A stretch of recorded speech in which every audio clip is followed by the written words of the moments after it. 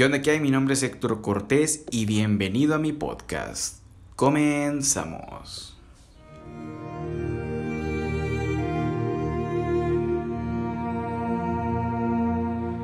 Bueno, bienvenidos a un nuevo episodio del podcast, su podcast. Creo que el tema de hoy va, no sé si de la mano, pero creo que sí, con esta serie de primeros episodios que hemos llevado. Y seguramente en el título, como ya lo leíste, ya sabes de lo que vamos a hablar, lo cual considero que es una problemática muy frecuente en todos, que es algo, es un vicio que debemos de quitarnos. Y pues así es cómo salir de nuestra zona de confort, cómo no estar ahí, no quedarnos hundidos, porque literal es quedarnos hundidos en la zona de confort, y esto solamente ocasiona que no avancemos en ninguno de los sentidos de nuestra vida. Y bueno, pues salir de la zona de confort no requiere grandes cambios como muchos piensan, ¿verdad? Podemos decir que más bien se requieren ideas prácticas y sencillas, pero arriesgadas, que poco a poco nos vayan sacando de esa maldita rutina que no nos está dejando avanzar con nuestra vida. Por internet me encontré múltiples listas o trucos o nuevos hábitos que adoptar para cómo lidiar con esto de salir de nuestra zona de confort. Y hay muchas cosas que la verdad me gustaron. Me gustaron por la forma en la que se ven. Por ejemplo, uno de esos listados tenía algo que decía de que habla con 5 personas distintas en la calle. Y si te pones a pensar con cuántas personas interactúas al momento que sales al supermercado, a X lugar. Normalmente si salimos a la escuela pues hablamos con más de 5 personas. Son personas que vemos día con día.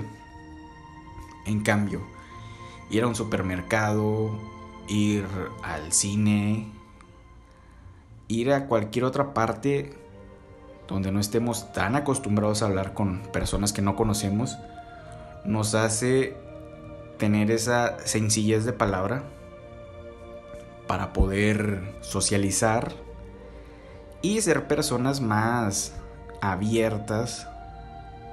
Porque la verdad es un poco, yo considero que la verdad es un poco pobre no hablar con nadie.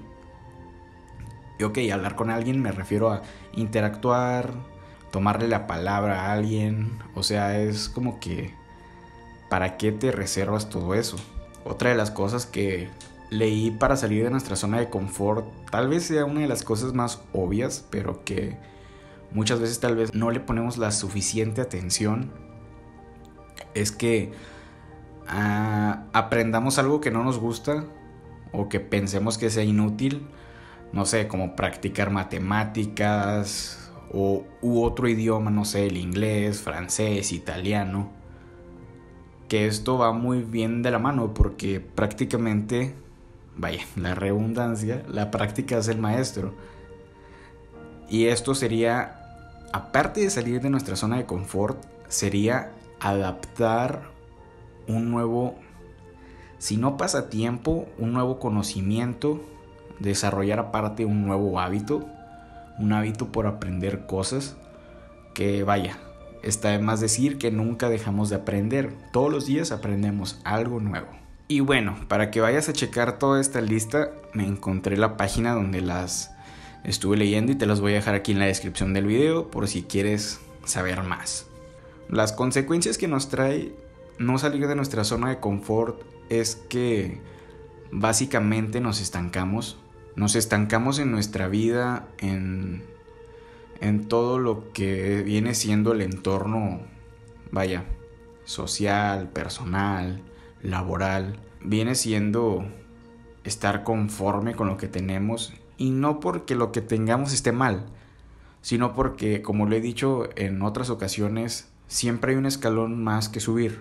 O sea, no está mal donde estemos, sino que podemos mejorar siempre. Siempre hay una oportunidad de mejorar. Lo que tenemos que hacer es hablar con nosotros mismos.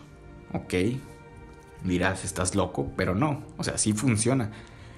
Sentarte y hablar contigo mismo en voz semi baja en tu habitación o algo, como si estuvieras hablando frente al espejo, o básicamente puedes hablar frente al espejo, preguntándote sobre las situaciones que estás llevando en tu día a día, si lo que estás haciendo te va a llevar a donde quieres estar mañana. Es importante tener metas, corto, medio y largo plazo.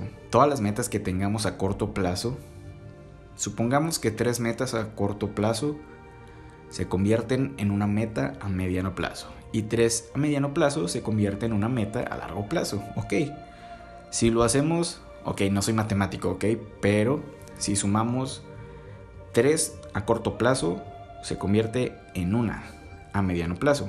Si completamos 3 de mediano plazo, completamos una a largo plazo.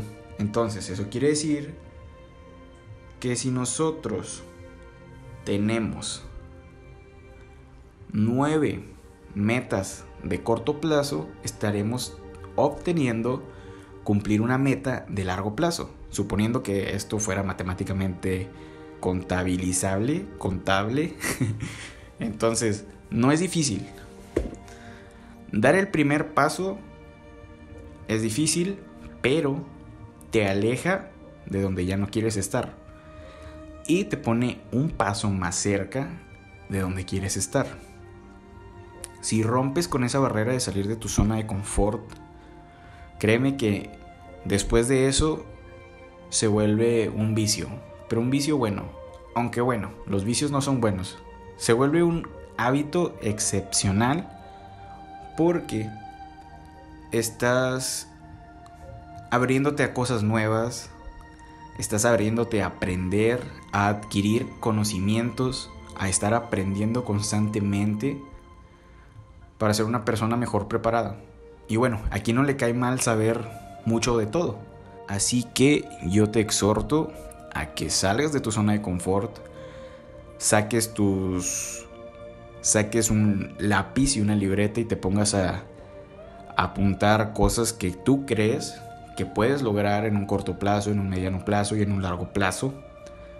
Que escribas las metas que quieres y que te pongas a trabajar en ello. Que te despiertes mañana lunes, porque esto se está subiendo un domingo, creo.